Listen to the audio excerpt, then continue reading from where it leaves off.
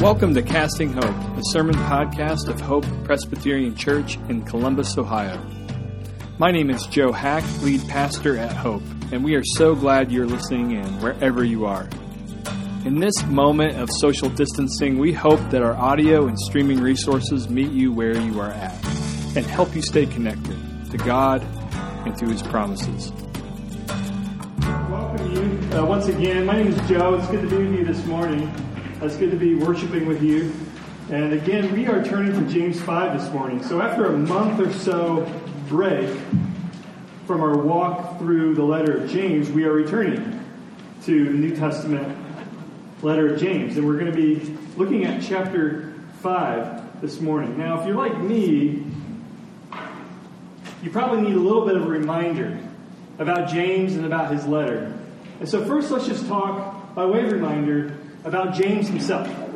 James himself. So James had a mom named Mary and dad named Joseph. Those two names sound familiar. James was the brother of Jesus. He shared a bedroom with the Lord Jesus. And this, to me, is more than just interesting Bible trivia. It speaks powerfully of at least two things. Number one, the radical grace that Jesus brings, because James rejected Jesus in his ministry. If you were to look at the Gospel of John, chapter 7, you would see that the brothers of Jesus rejected him. But the Apostle Paul tells us something interesting. After the resurrection of Jesus, Jesus sought James out. And he didn't give up on him. And so James was restored. And so I just want to say, you may feel unworthy of Jesus. You may feel unlovable to the Lord. But James, just the very witness of James, tells a different story. The second thing about James and being kind of a half-brother of Jesus, his status there, it speaks not just of his radical grace, Jesus, but also the radical transformation that Jesus can bring into your life.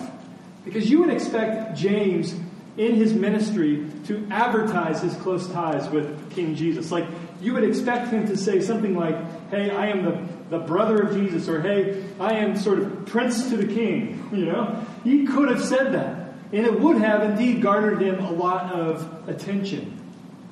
But what does he call himself in chapter 1, verse 1? He calls himself the servant or the slave of the Lord Jesus Christ.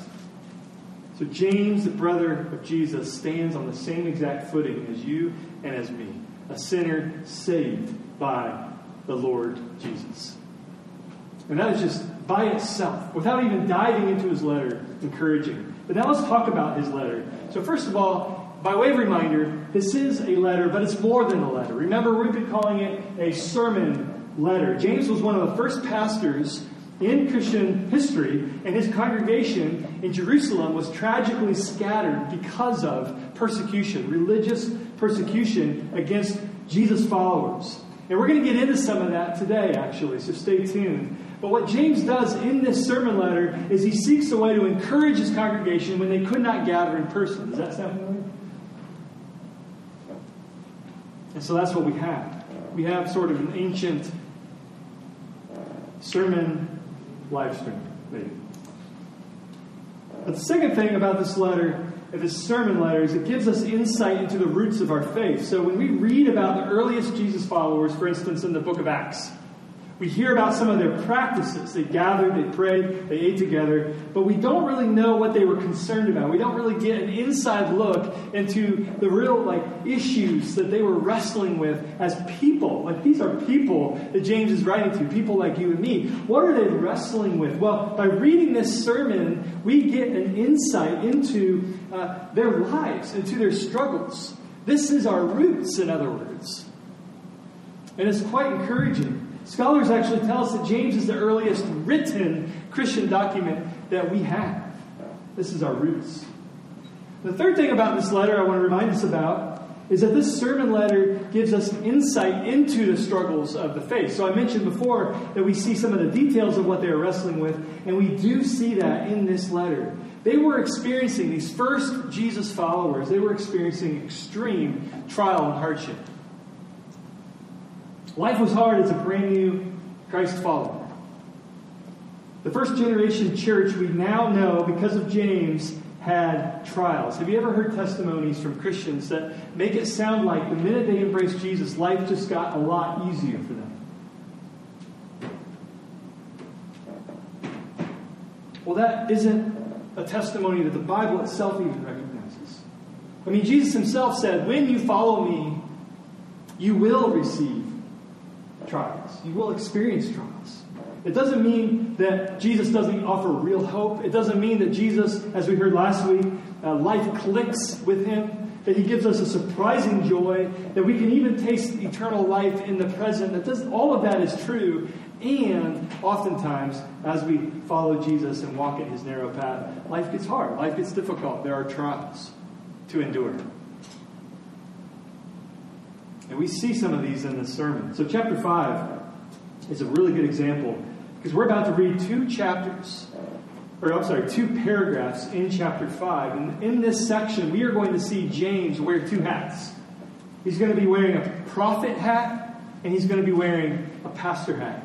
So in the first paragraph, James is going to be wearing a prophet hat. He denounces, to put it mildly, in prophetic ways, individuals outside the church that were persecuting those inside of the church, like a prophet would in the Old Testament. And then in the second paragraph, James is going to put on a pastor hat, and he's going to address believers inside of the church. And we know this because his language changes. He starts calling them brothers and sisters in the second paragraph. And so he shifts from those outside of the church persecuting his church to those who are inside the church, the recipients, those being oppressed. And he offers them counsel and he offers them comfort, because they were experiencing profound economic injustice from their employers. They were profound religious persecution, and he wants to comfort them. In other words, these suffering Christians are asking Pastor James to make sense of things, and they start following King Jesus, the way, the truth, and the life, but suddenly that means they're being robbed, in some cases like murdered. We're going to talk about what that looked like. And so James lets them know how God feels about their oppressors. And at the same time, that's his prophet hat. And then at the same time, he puts on his pastor hat and he says, I want to help you respond. I want to help frame what you're experiencing and how to best respond in a way that honors the Lord Jesus whom you're following. And so I want to just read both of these paragraphs with you, and I want to see what God has in store for us as a church this morning. Will you read with me? This is again James chapter 5, starting verse 1. This is God's word. Come now, you rich. Weep and howl for the miseries that are coming upon you. Your riches have rotted, and your garments are moth-eaten. Your gold and silver have corroded, and their corrosion will be evidence against you, and will eat your flesh like fire. You have laid up treasure in the last days. Behold, the wages of the laborers who mowed your fields, which you kept back by fraud, are crying out against you. And the cries of the harvesters have reached the ears of the Lord of hosts, the Lord of armies. You have lived on earth in luxury and in self-indulgence. You have fattened your hearts in the day of slaughter. You have condemned and murdered the righteous person, and he does not resist you. Be patient, therefore, brothers and sisters, until the coming of the Lord. See how the farmer waits for the precious fruit of the earth, being patient about it until it receives the early and the late rains. You also be patient. Establish your hearts, for the coming of the Lord is at hand. Do not grumble against one another, brothers and sisters, so that you may not be judged. Behold, the judge is standing at the door.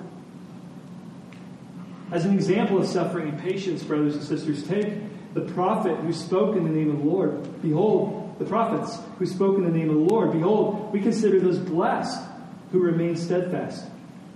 You've heard of the steadfastness of Job, and you've seen the purpose of the Lord, how the Lord is compassionate and merciful. But above all, my brothers and sisters, do not swear either by heaven or by earth or by any other oath, but let your yes be yes and your no, no. so that you may not fall under condemnation. This is God's word. Let's pray. Lord, with the words of my mouth and with the meditation of all of our hearts here this morning be pleasing and acceptable to you. You are our rock. You are our Redeemer. And this is your word. And in Christ we stand in solidarity with those who are in James' church and all who went before and after. And by the same Spirit that unites us to you, Jesus, would you empower this moment of your word going forth so that we would be softened by it, Lord, that we would be challenged by it in ways you would have us challenged, that we would be comforted by it in ways you would have us comfort, Lord. Have your way, Lord. We ask this in Jesus' name. Amen. Okay, so my wife, Josie, and I have been married for about 16 years. And so that means we were first dating about 20 years ago, which is hard to believe. And in those days, I really wanted to impress her. I still want to impress her. Who doesn't? But I was wanting to show her how serious I was about our dating relationship. So I bought tickets to an off-Broadway show all the way in Indianapolis. And I thought it'd be really cool to make this a surprise for her. Just sort of say, hey, we're going somewhere far away. I'm not going to tell you where. It's going to be cool. I like you a lot. Okay? That was my goal. Now, I'll say this. Surprises are super fun for the surpriser because they know what's coming. But let's not forget that the other person is in the dark. Now, some of you like that. Okay? But that's not everybody, we'll say. And so it's hard for the person in the dark to know how to prepare. Can I get an amen? And it's hard for that person to know how to prepare. And as I recall, my wife, Josie, at the time, had all kinds of legitimate questions about where we're going and questions that remained unanswered to her. And so let's just say, looking back, I think I probably should have just told her exactly where we were going so that she could prepare. That's free advice. That way she could properly prepare. Well, here's the reality.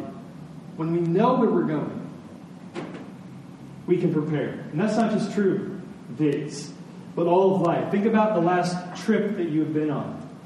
This summer, if you were with us, I talked about packing for a vacation and how when we pack for a vacation, what do? We envision where we're going. In fact, our 3 boys went on a trip down to Cincinnati this weekend, and I said verbatim to my oldest, I said, imagine what you'll be up to in these next coming days, and then pack accordingly. Just imagine what you'll be up to, and then you won't forget anything. Just walk through the days sort of in your mind and in your imagination, and then you will indeed pack accordingly. And that's what we all do. We sort of think about the future. We create a vision of that future, what the weather is going to be like, what we hope to do, and then we plan accordingly. We pack accordingly. So at Hope, we have a saying. We like the saying. Our vision for the future sets our agenda for today, which is this dynamic at play, but in our relationship with the Lord. And unlike me, 20 years ago, the Lord actually tells us where we're going.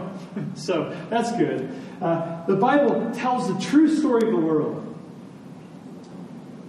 And we're all caught up in the story that isn't finished yet. And while we don't have every single detail of what's to come, the Lord does give what scholar N.T. Wright calls signposts.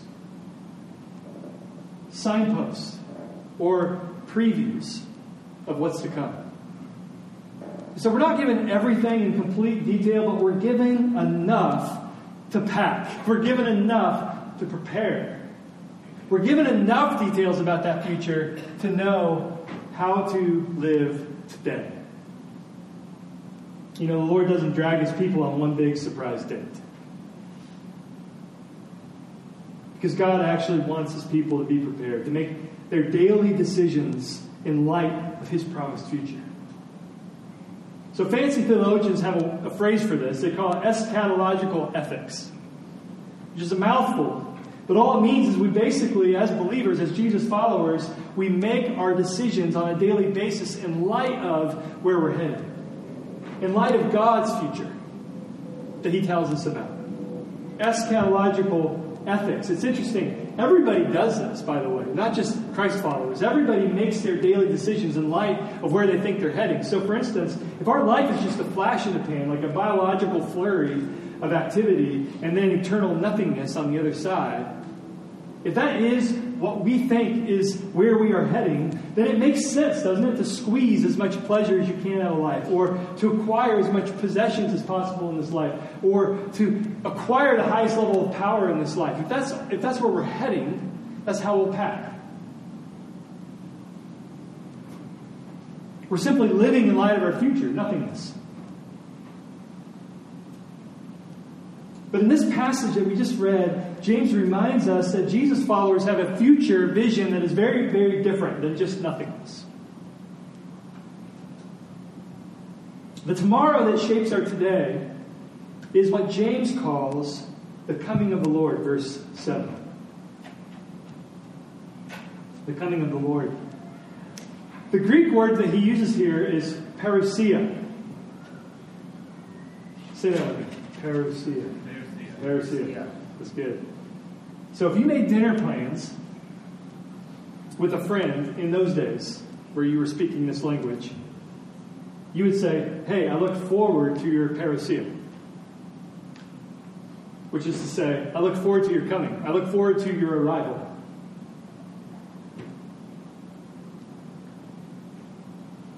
Your appearing. Can't wait, you would say, for your parousia. And this future event is no secret in the New Testament. In fact, one scholar says it's referenced nearly 300 times. This coming of the Lord. It's all over in the New Testament. It's as if God wants to be clear about something with his people so that they, will know how to live in light of it. So that they'll know how to pack. So that they'll know how to prepare. So that they'll know how to make their decisions today. And so what I want to do just before we dig into James's text is I just want to gather the facts about this parousia that we get in all of these references in the New Testament. So this is just basically a 101 coming of the Lord lesson. Sunday school. You ready?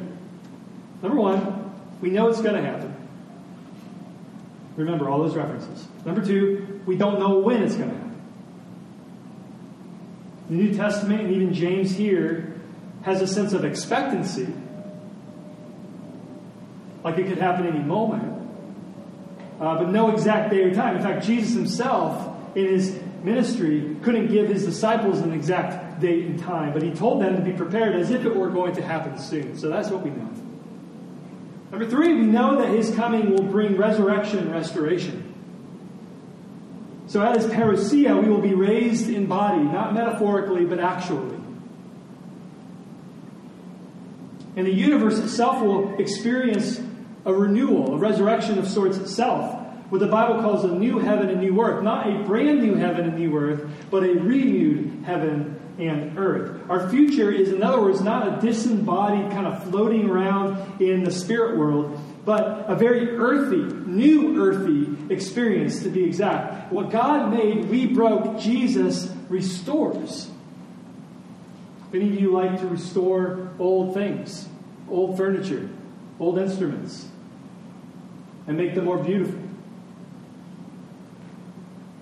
that's exactly what we see. The parousia brings that restoration. Okay? The coming of the Lord brings that renewal, brings that resurrection, brings that longed-for renewal. That's number three. Number four, another thing we know about the coming of the Lord is it will bring judgment. I mean, we confess with the Apostles' Creed, he will come again to, do you remember? To judge the living and the dead. He will come again to judge the living and dead. So for those in Christ, wrapped in Christ, this is not an eternal judgment and condemnation, for there is no condemnation for those who are in Christ Jesus. But it is a judgment of sorts for what we put our hands to in this life. Remember, Paul, when we were walking through 1 Corinthians, says that there's a fire that searches out the things that we do in this life.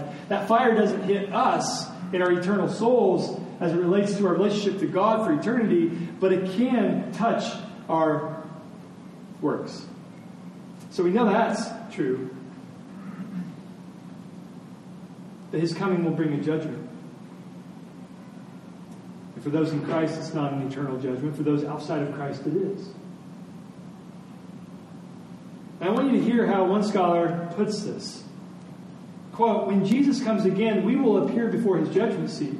That's 2 Corinthians chapter 5, verse 10. And he goes on, what is in question for those in Christ is not our salvation, but our reward.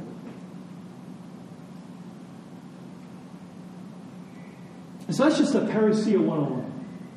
It is going to happen. We don't know when. It'll bring restoration and renewal, and it will also bring judgment. And I just want us to notice how in this passage that we just read, both paragraphs, both the prophet hat and the pastor hat, are deeply connected to and find their anchor point in this coming of the Lord. Everything James says this morning finds its force and its meaning in the parousia, the coming of the Lord. Let me just look again. James prophetically rails against the oppressor with what? With the coming of the Lord. As the poet George Herbert puts it, wealth for them will not provide one dram of comfort when he comes. Or as a more contemporary poet puts it, a hard rain is going to fall. But equally, James connects his pastoral comfort in the second paragraph to the oppressed with that same parousia, with that same coming of the Lord. He says, establish your hearts, for the coming of the Lord is at hand. And so in this passage, James shows us how to live in light of the future. And in particular, James calls us to a kind of patience. And I think this passage warns us against two versions of false patience and encourages us towards a true patience. A parousia-informed patience.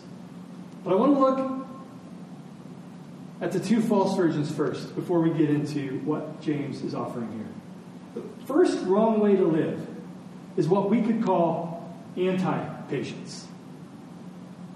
Anti-patience. This is when we live with no regard for the future coming of the Lord. You know, this is an anti-patience because it's not just the absence of patience, but it's actually the opposite of patience. You're living, as it were, as if there wasn't a coming of the Lord.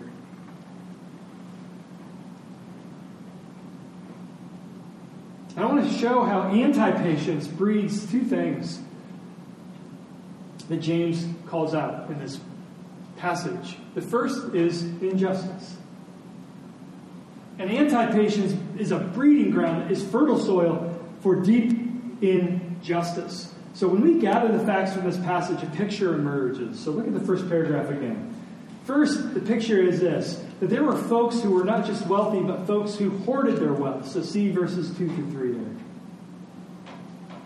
Your wealth is rotting away, and your fine clothes are moth-eaten rags. You have so much you're not even using it, is the implication. And your gold and silver, which supposedly is uncorrodable, is corroding. Which is to say, even our most valuable things in life, in relationship to the coming of the Lord, are diminished, are corroded. So they were hoarding their wealth, verses 2 and 3. They were indulging in their wealth, see verse 5. You spent your years on earth in luxury, satisfying your every desire, and you fatten yourselves on the day of slaughter. It appears they also grew their wealth unjustly. Look at verse 4.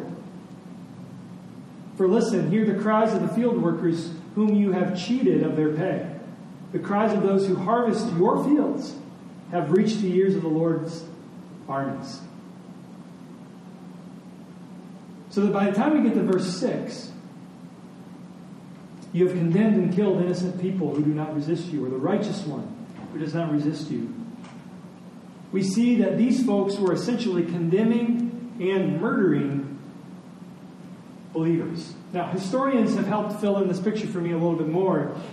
It appears to me that James may not even be hyperbolic about this murdering business, because it's likely that wealthy landowners, now follow this with your mind, and it's not hard if you just think about American history to imagine this scenario in ancient history.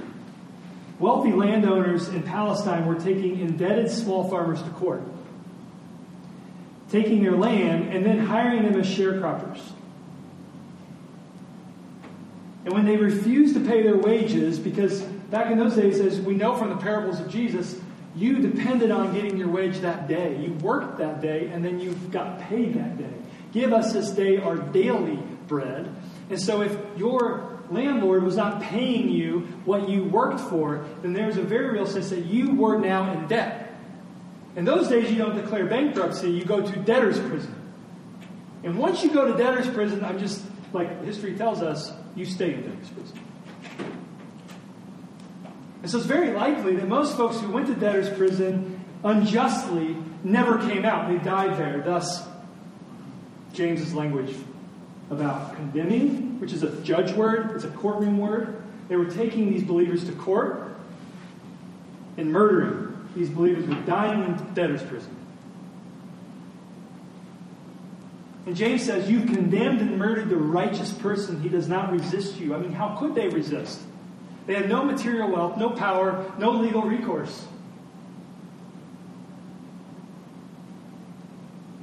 And if James comes across angry in this passage, it's because he is. Because these are folks in his church, and his anger would be what God calls a righteous anger. Because it aligns with the heart of God. I mean, this passage feels harsh and it feels surprising. But it won't be harsh or surprising. It wouldn't be if you're familiar with, let's say, the rest of the Bible. Because we see this all the time. You know, the prophets to be sure, but even the beloved Psalms sound a lot like James. I read Psalm 72 this past weekend. I'll just read verses 12 through 14 for you. He will rescue the poor when they cry to him. He will help the oppressed, who have no one to defend them. He feels pity for the weak and the needy, and he will rescue them. He will redeem them from oppression and violence, for their lives are precious to him. That could very well be a commentary on what James is saying in real time. And James is telling us the same thing. God hears this injustice, and he will deal with it. At the parousia, the coming of the Lord. But the injustice continues because the oppressors are only living, quote, on the earth, as James puts it. They have an anti-patience. They're not living, these oppressors, as if there is an accounting for what they're doing. Years ago, I read in a book called The Reason for God about the Polish poet and critic Czesław Miłosz. So Miłosz lived through the Nazi occupation of Poland, where he was from, during World War II. His life was threatened as an adult when he wouldn't pledge allegiance to Stalin. So that he had to kind of hide for his life in France for a while as an exile. And then he eventually came to live and then to teach in America, Czesław Miłosz. So he saw and he experienced profound evil. And then as a poet, he reflected deeply on evil. Well, in 1998, he wrote a piece for the New York Times called The Discreet Charms of Nihilism. And nihilism, again, is a fancy word for living with anti-patience. Living as if there is no coming of the Lord. Living as if there is a nothingness when we die. And he says, quote, religion used to be the opium of the people, or the drugs of the people. To those suffering humiliation, pain, illness, or serfdom, religion promised a reward of an afterlife. And the idea here was that it's kind of like made them content in their profound oppressed state. Because, well, at least there's an afterlife. Well, here's what he says. But now we are witnessing a transformation. A true opium of the people is the belief in nothingness after death. The huge solace or comfort of thinking that for our betrayals, our greed, our cowardice, our murders, we are not going to be judged. What Miłosz is saying here, and what the reason for God, this book I reference, points to, is that living for today is fertile soil for all kinds of power injustices. What Miłosz was saying is that it's quite convenient that there is no afterlife if you're Hitler and Stalin. Because you can do whatever power gives you without any accounting. With no parousia, people get away with anything. And anti-patience breeds injustice, okay? And anti-patience also breeds Number two, something else James wants to work against, and that is retaliation. Retaliation. It's fertile ground for injustice, for those who have power and abuse it. It removes any sense of what we do today matters eternally. And that's very dangerous. But James points out this other form of anti-patience we're calling retaliation. So just look at verse 7. When he shifts his focus away from the oppressors in his day toward the oppressed, towards his people, towards the church who are suffering this. He says in verse 7, he says, "Be patient, therefore, brothers and sisters, until the coming of the Lord." We see this shift because in verse 1 of chapter 5, he's addressing you rich and calling them out like a prophet. And now he's shifting his tone. He refers to his people, my brothers and sisters, and he tells them not to retaliate with violence, but to be patient for God to make it right. I mean, what is being spoken of in the second paragraph of chapter 5 is actually quite counterintuitive and radical. He tells them not to retaliate with violence, he says, but be patient for the coming of the Lord. It's interesting. New Testament historian and scholar Scott McKnight points out that it's likely that there are folks in his church that are tempted toward violent retaliation against those wealthy landowners. And Scott McKnight makes this point. He's like, we don't like to imagine that because that's, offends our sensibilities in the comfortable West and all that. But he's like, hello, have you ever heard of the Zealots? They were a thing around Jesus' ministry. What did they want to do? They wanted to violently overthrow their oppressive regime, the Roman Empire. Okay, so it's very likely that there were folks that are tempted toward violent retaliation. In fact, this is exactly what those zealots were about those days. And remember, James condemns the sin of murder in chapter 2. He's talking to the church. And so James may not be exaggerating for effect when he talks about this. He is pastorally urging his congregants against a retaliation. And James is not alone. By the way, the Apostle Paul also pastors his church in the same way. And so listen to what he says to the Roman church in chapter 12 of Romans. Beloved, never avenge yourselves, but leave it to the wrath of God.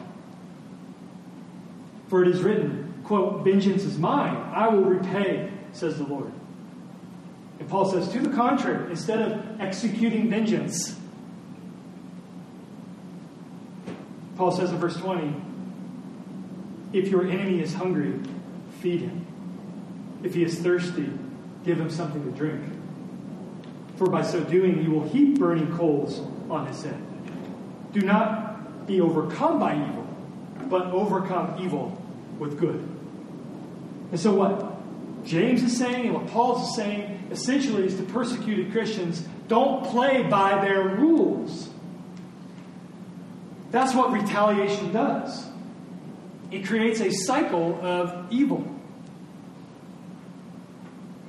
And Jesus, in his ministry, stops this world history cycle of retaliation on the cross. And James seems to point to this in verse 6. The righteous one is condemned and murdered. And in a sense, I think James is talking about those in his church who have done nothing to deserve it. What scholar calls undeserved suffering. And then in one sense, they are righteous and they are condemned and they do not resist because they have nothing to resist with. In another sense, I think James is talking about his brother.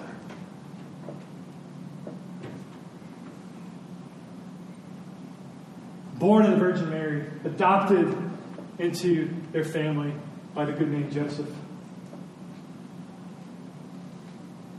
who lived and died on a cross, the righteous one, the only righteous one, truly righteous, who was condemned unjustly and who hung on the cross for things he did not deserve, unearned suffering. But instead of retaliating, the righteous one did not resist. And in his non-resistance, Jesus did not lose, but he won. He exposed and shamed the powers that be that put him on that cross and defeated them in his resurrection. Persecuted Christians, James is saying, must do the same. We reject the false path of violent retaliation.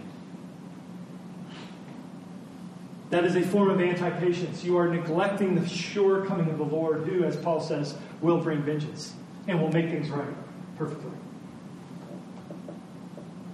And so there's two sort of forms of anti-patience, depending on how much power you have and in what capacity the oppression is happening. So to those who are oppressing, to those who are harming others, there's an anti-patience that says, what I'm doing is fine, it's okay, whatever, I can get away with it. And there's an anti-patience to those who are being harmed that says, I'm going to execute retaliation. And James says no to both of these things. And that's the first kind of false path that we see in this passage.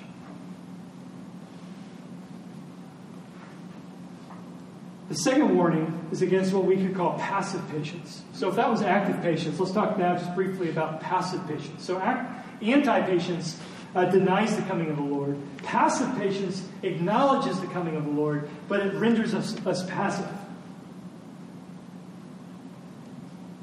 God's people just do nothing. They roll over in the face, let's say, of injustice or oppression or hardship because Jesus is coming back after all.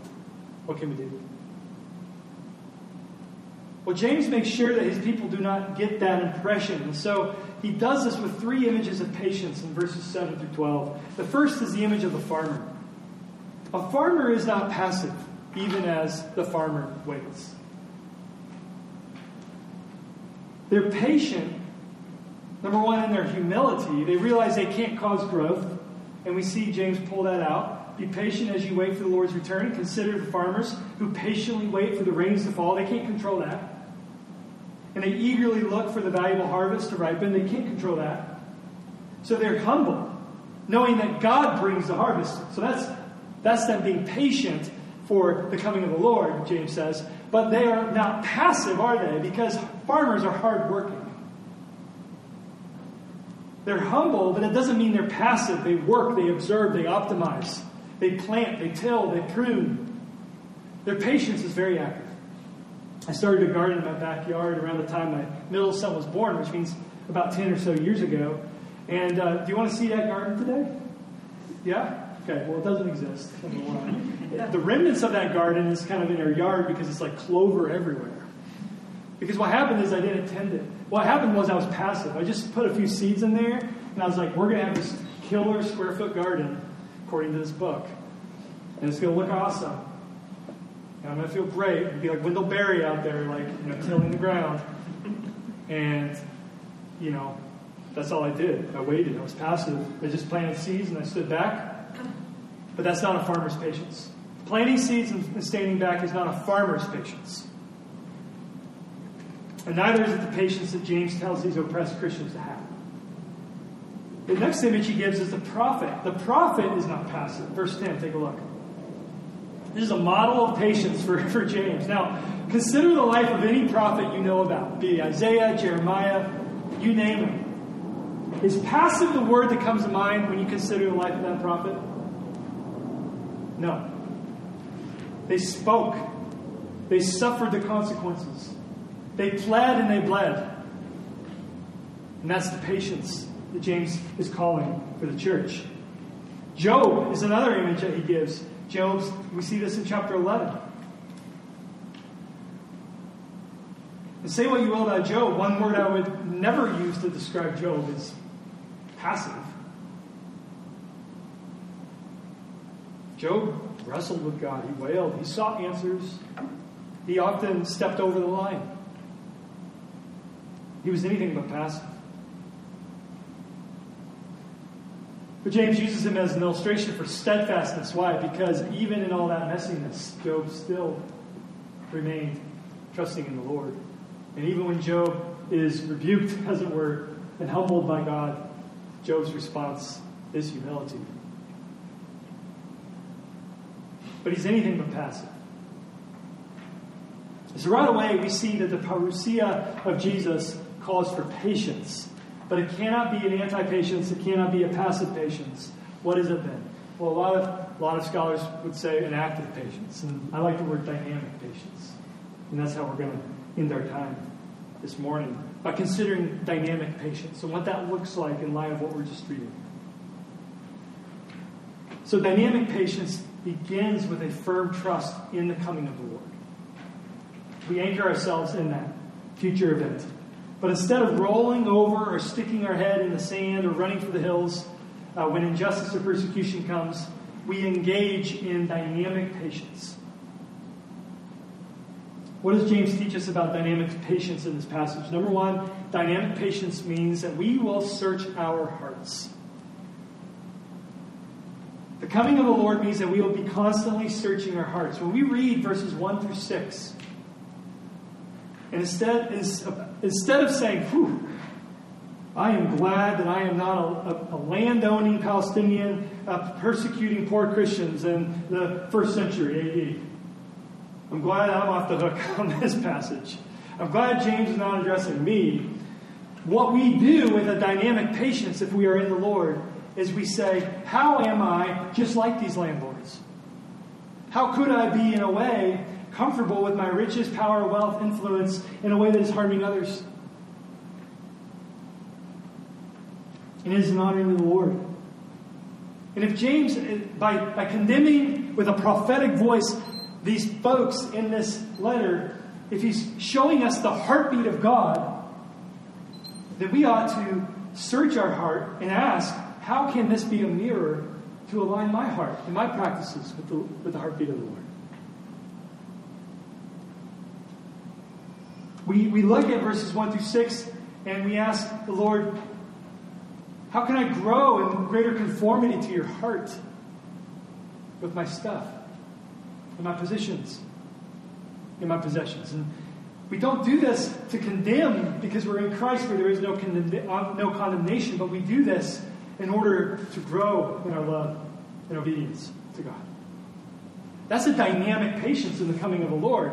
We don't just sort of throw our hands up and say, hey, he's coming, whatever. No, we actually dynamically engage our hearts. Number two, we settle our hearts. Dynamic patience means we settle our hearts in the coming of the Lord. To use James's words, we establish our hearts with the sure coming of the Lord.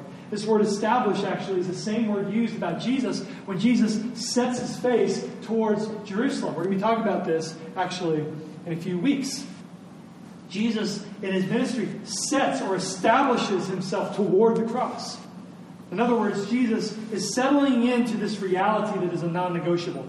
Going to the cross is a non-negotiable, and what Jesus does is he simply settles into the non-negotiable.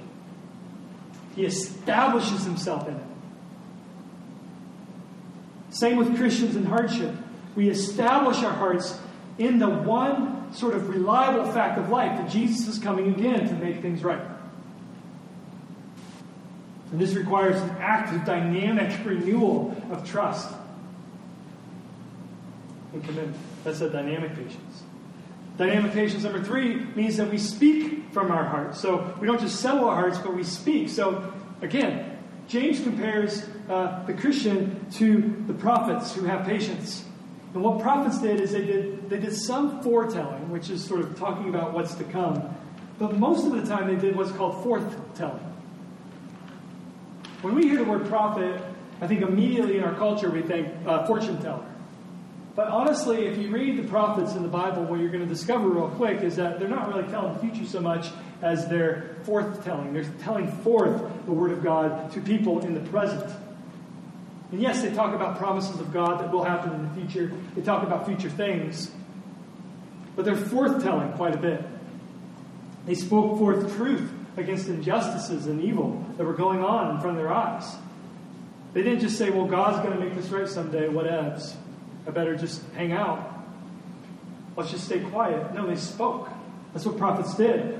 And that's, by the way, exactly how verse 12 relates to this passage. When James is saying, hey, Christians, don't sort of make vows. And there's a little bit of background in this, because what they were probably tempted to do in those days, you can make oaths. And if you made an oath, in a way, it sort of lessened your commitment to whatever you were making an oath to do. And James is saying, these Christians were probably forced to make oaths about their debts, promises they couldn't keep. Yeah, I promised to their landlord, I'm going to pay you next time. And James is essentially saying in this passage, Like, don't do that. Don't make promises you can't keep. Let your yes be yes, let your no be no. In other words, keep the integrity of your words, just like the prophets. Our speech matters. James says, do this. Let your yes be yes and let your no be no. And dynamic patience means that we actively and truthfully use our words, even as we wait for Jesus to make things right, like the prophets.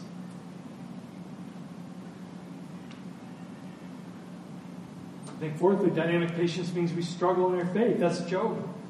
James says, consider the patience of Job. And we can say a couple things about Job. He never jumped ship. He always stayed engaged with God. But number two, this man was messy. But when Job is sort of corrected by God, Job humbles himself. He remains sensitive and even submissive to God. And even as he struggled in ways he did not earn. And this is dynamic patience. The coming of the Lord does not create passivity. It creates a dynamic waiting. Like the prophets. Like Job. And yes, like the true and perfect prophet. And yes, like the true and perfect Job, Jesus. Jesus engaged evil and oppression. He engaged it. His cross, his non-retaliation, was anything but passive, but profoundly dynamic. His clothes, if you can remember the Mount of Olives, were saturated in blood at the thought. But he joyfully entrusted himself to the story. And in the end was vindicated, and so are all in Christ. That is a dynamic patience. On this Martin Luther King Jr. weekend, we would do well, I think, to reflect on the dynamic patience of the civil rights movement in America, which was largely a Christ-centered and cross-informed movement. Cross-informed movement in the history of America. So Dr. Micah Edmondson, he recently taught me a lot about the dynamic patience, we'll say, of Martin Luther King Jr. He says, quote, Dr. Edmondson says, quote, "You see in the Garden of Gethsemane a number of responses to suffering. One is a passive acquiescence, where many of the apostles flee. Another is violent retaliation, where Peter responds with violence. But Jesus, as the Messiah, gave a distinct revelation of God's intention for us to engage our suffering, not through violent retaliation or passive acquiescence, but through nonviolent or agapic engagement, an active, loving, self-sacrificial engagement with suffering in order to expose injustice and ultimately end it." He goes on to say, quote, "Jesus was not crucified in a corner. He makes a spectacle of these principalities of injustice, of evil, of wickedness. He exposes it, and in that way brings an end to it." And that's dynamic patience of the Lord. And it's what we're called to as well. We wait for the coming of the Lord to make things right. In the meantime, we wait dynamically. I think this image, to close out here, does two things. It ought to do two things. It's a warning in a way. It's also a wooing. It's a loving warning for what's at stake. The justice of Jesus in his return is a warning to both the haves and the have-nots in this passage. He says, don't sort of, even to those who have not in his church, he's saying, don't you dare turn to each other and start fighting with each other and taking it out on each other. And he connects that to the judgment of Jesus. And so what James is trying to do is he's trying to say, hey, this is a loving warning, knowing where our story is going. If you're tempted to retaliate and take things out on each other, or if you're a have, which is most of us, we're guilty of defacing the image of God in Jesus' flock and others. And both parties receive a loving warning from Jesus, from the Lord. The day of the Lord. Stand at the door. But it's also a wooing. It's not just a warning, it's a wooing. We will not show dynamic patience if we are on the side of the oppressed unless we see the mercy and compassion of God that flows in abundance, which James refers to here. Who did not resist when our sin crucified him. And we will not show dynamic change in how we steward or use our wealth and possessions unless we are wooed by the same compassion and mercy of God. It's His kindness that leads us to deep life change or repentance. The righteous one who did not resist when our sins crucified Him. As one writer puts it, the judge is our own loving, caring Savior. And our constant thought should be how we can delight in Him in His coming by having something of eternal lasting value laid at His feet. There's a delight in considering that day. Because as it's been said, the judge became judged. Jesus on the cross. The righteous one did not resist. So we can rest. And we can wait dynamically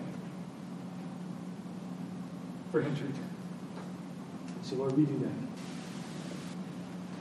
We ask that you would grant us a dynamic patience that searches our hearts and enables us to wait on you and not take matters into our own hands.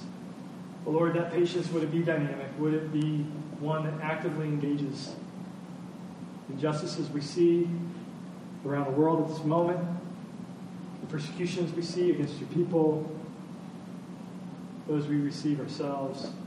Lord, with the dynamic patience, the same patience, create in us a humility and a willingness to search ways in which you are calling us to steward our material possessions, our position in society, our influence, our power, in ways that make others flourish and doesn't diminish others. And so, Lord, we ask and bring all this to you. And we ask this in Jesus' name, the righteous one.